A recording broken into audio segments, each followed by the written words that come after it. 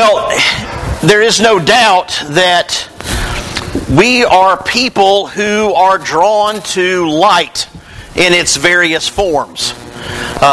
Some of you tomorrow morning will marvel at the sunrise, and hopefully will take a moment to praise God for the ability to see that.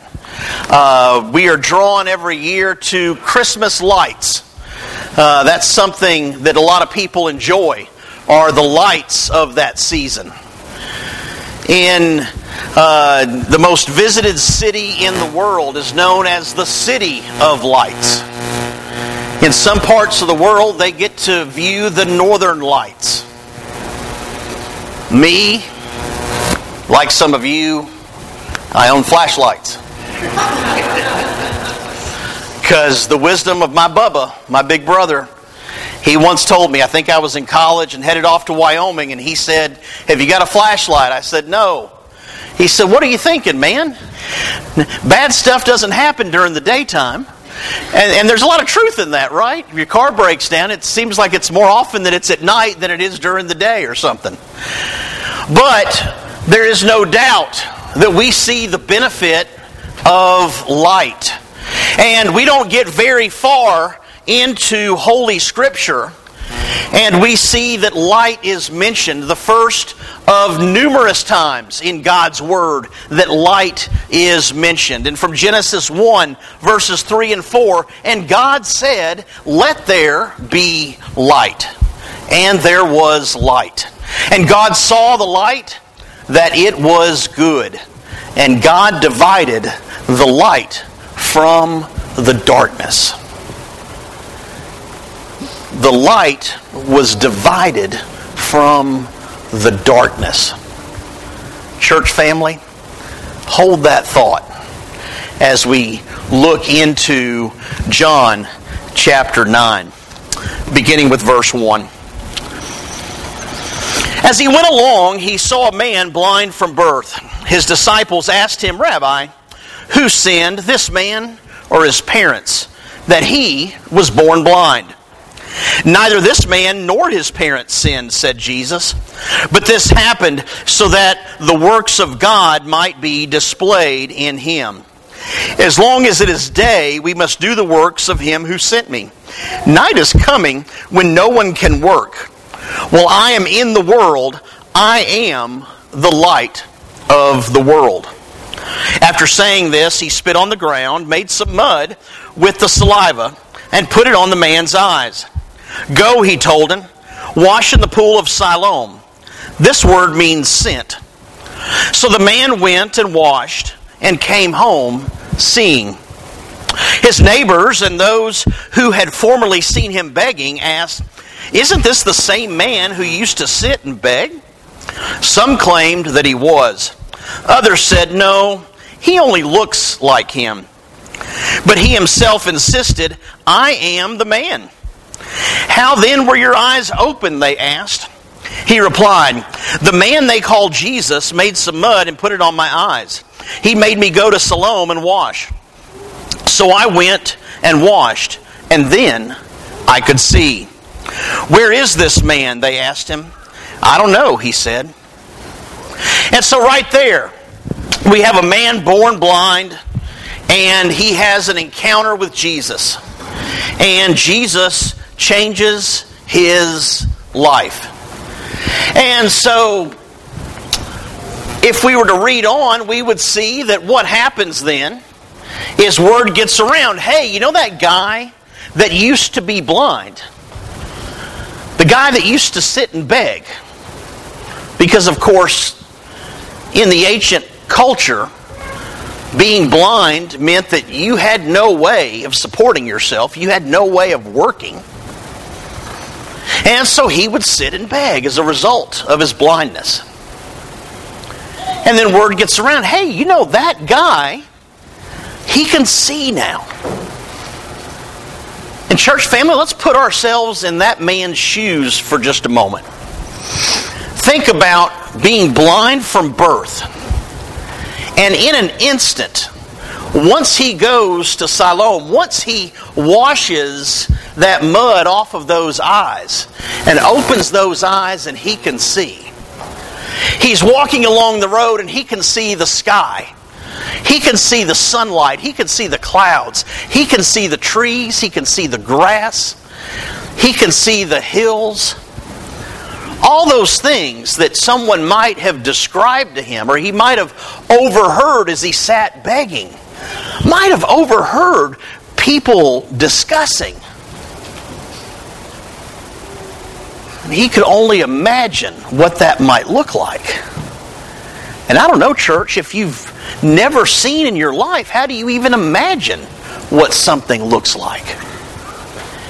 And so you put yourself in his shoes and imagine for the first time in his life being able to see the face of his own mother. But the most beautiful thing he saw that day was the face of the one who healed him. The face of the one who came to save him and who came to save all of us. But then in steps the opposition, right, church? Because in life at some point there's going to be some tension. There's going to be some opposition. There are going to be critics. It happens. This group of critics happens to be known as Pharisees. And so the Pharisees then call the guy in and say, hey, what happened? And then they even began to question, I'm not so sure you were born blind. So they get the idea, well, we'll call his parents in. We'll get to the bottom of this. They're holding a whole set of hearings on the matter. And so in comes mom and dad. And mom and dad testify and they say, yes, that's our son. And yes, he was born blind.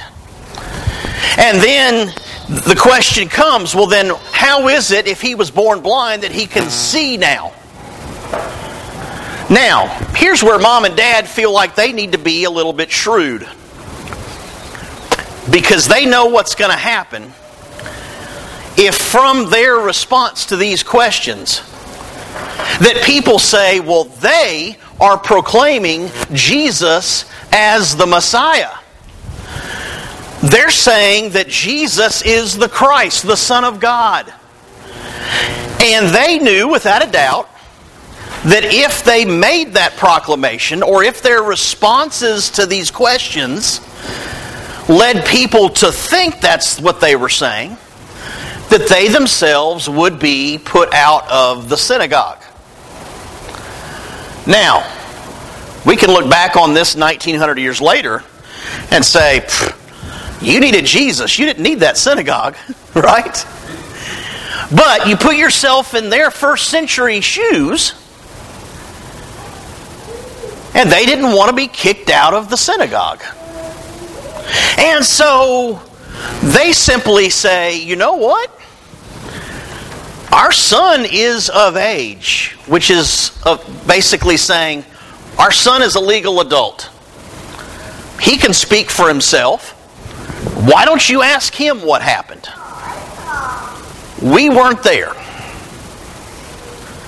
And so they get off the witness stand, and in comes the son, called to bear witness before these Pharisees once again. And so we skip down in John 9 to verse 24. A second time they summoned the man who had been blind. Give glory to God by telling the truth, they said. We know this man is a sinner. He replied, whether he is a sinner or not, I don't know. One thing I do know, I was blind, but now I see. Amen, church? They're calling Jesus a sinner. Well, of course, we know that's not the case. But they've been trying for a while. They will continue to try for a while to trap Jesus somehow. To prove once and for all that he's not the Messiah, that he's not the Son of God. And so the man has replied, hey, I don't know if he's a sinner.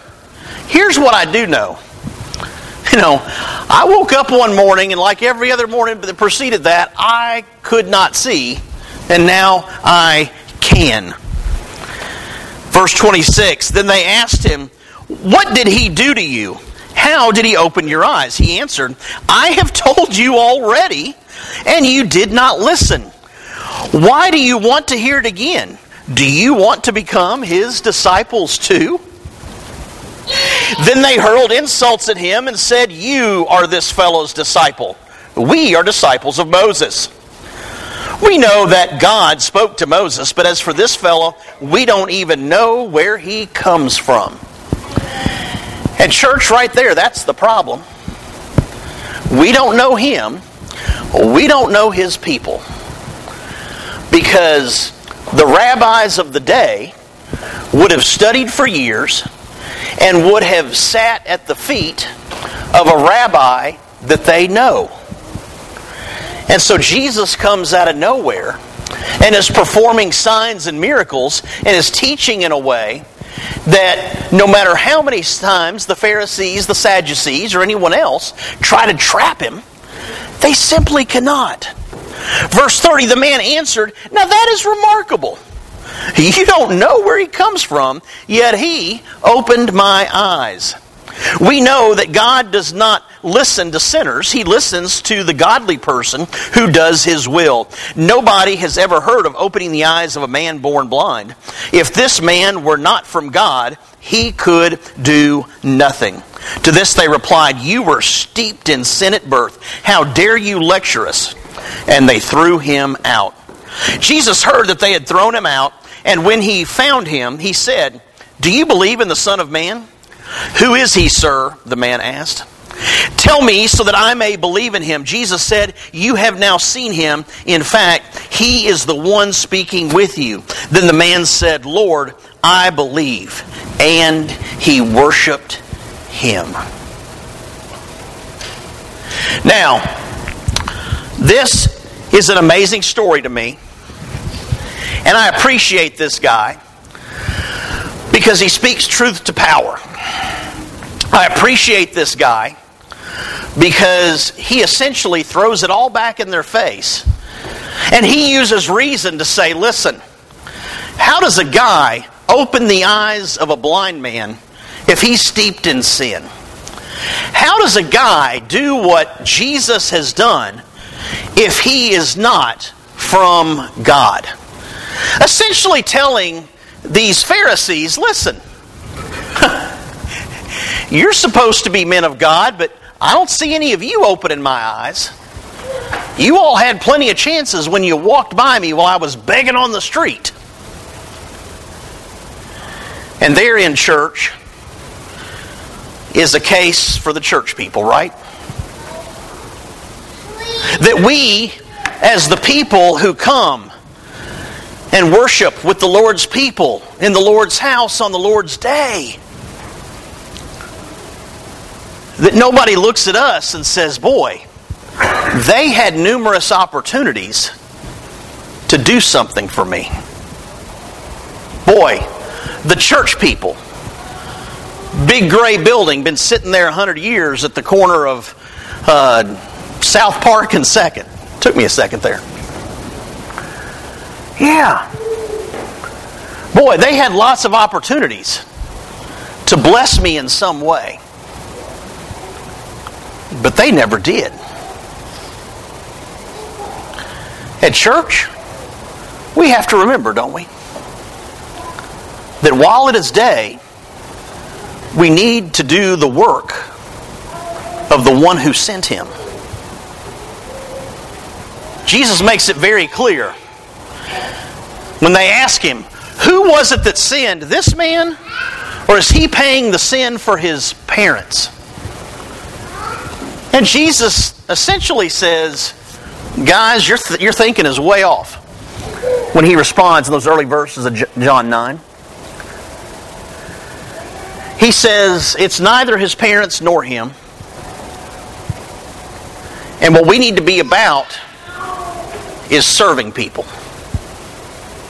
And he makes that declaration right before he changes the man's life, right before he blesses him. Now, we might not be able to open the eyes of the blind. We may not be able to heal broken bones. But we can love and we can encourage. We can love and we can serve. We can love and we can forgive. And when we do that, then we're doing the work of the Father.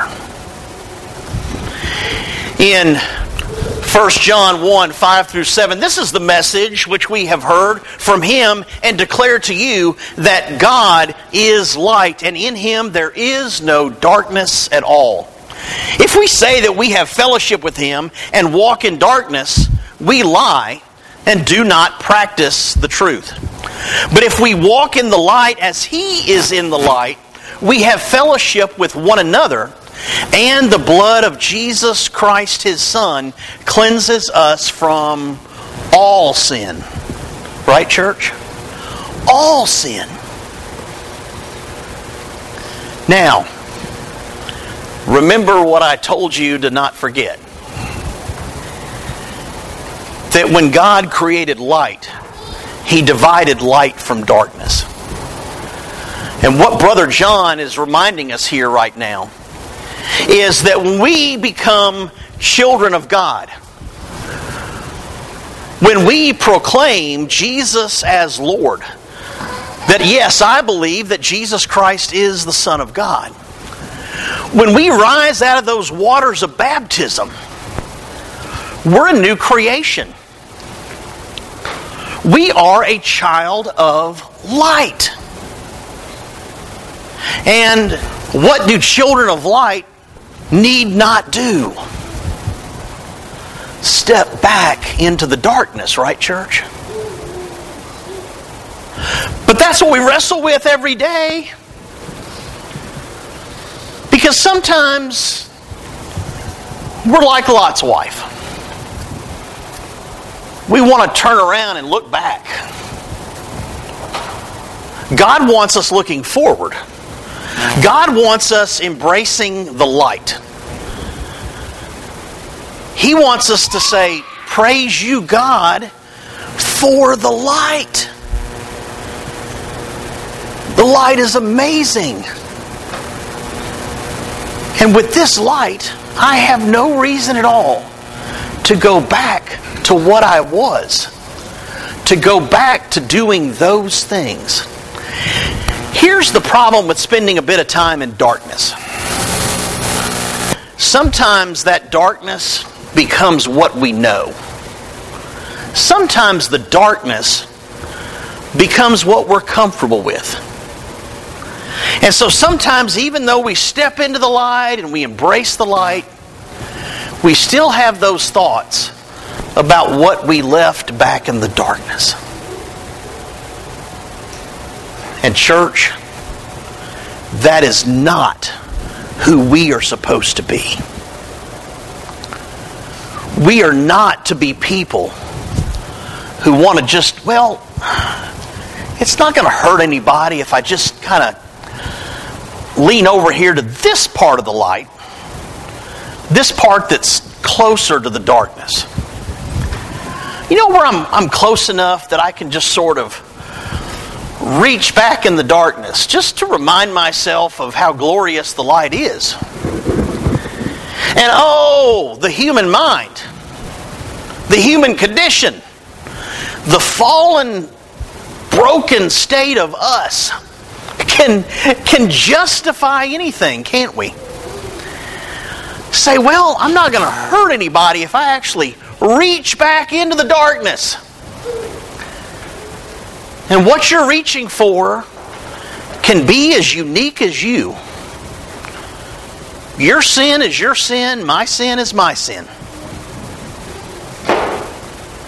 And there's a reason we don't show up and take turns in front of the microphone talking about our sin, right? Because as children of light, we don't want to talk about that. We don't want to admit that we still struggle with wanting to reach back into a portion of that darkness from which we were called out of. 1 Peter 2:9, but you are a chosen race, a royal priesthood, a holy nation, a people for His own possession, that you may proclaim the excellencies of Him who called you out of darkness and into His marvelous light. And we know what it's like at different times to marvel at the light. We've marveled at the sunrise. We've marveled at the sunset.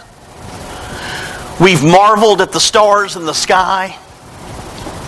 Last night, walking the dog about 11:30, I was marveling at some of that lightning that I saw up around I-40. Reminded of God's power, of God's ability to create something out of nothing. Earlier today there was a sky there. Now it's a sky filled with storms. And at least from a distance, it looked pretty cool. Now, if I was 50 miles north, they might not have thought it was as cool at the time when they were under severe thunderstorm warnings. I get that. But I nonetheless was able to marvel at God's creation. To marvel at that light. And church family, let's marvel at the light that we walk in as children of God. Let's marvel at the light that we get to bask in. His light. A light that He created, a light that He provides. Praise God for the light. Praise God that He called us out of darkness. But church, let's not be people who forget that our focus as children of light is to introduce others to this marvelous light. To love them, to serve them, to forgive them anytime they may have wronged us. And church, let's be careful that we don't turn around and reach back into the darkness that we were called out of. Let's make sure we leave that behind. If you are with us this morning and you have not yet stepped into the light, we offer an invitation and we sing a song so that you can step out into that aisle and come down here and say, I am ready to embrace the light. I am ready to be a child of God once and for all. The waters of baptism await you this morning. And if you're with us this morning and you've got something that's weighing on you, that you could just simply use the prayers of brothers and sisters in Christ, we offer the invitation for that reason as well. Let's stand together and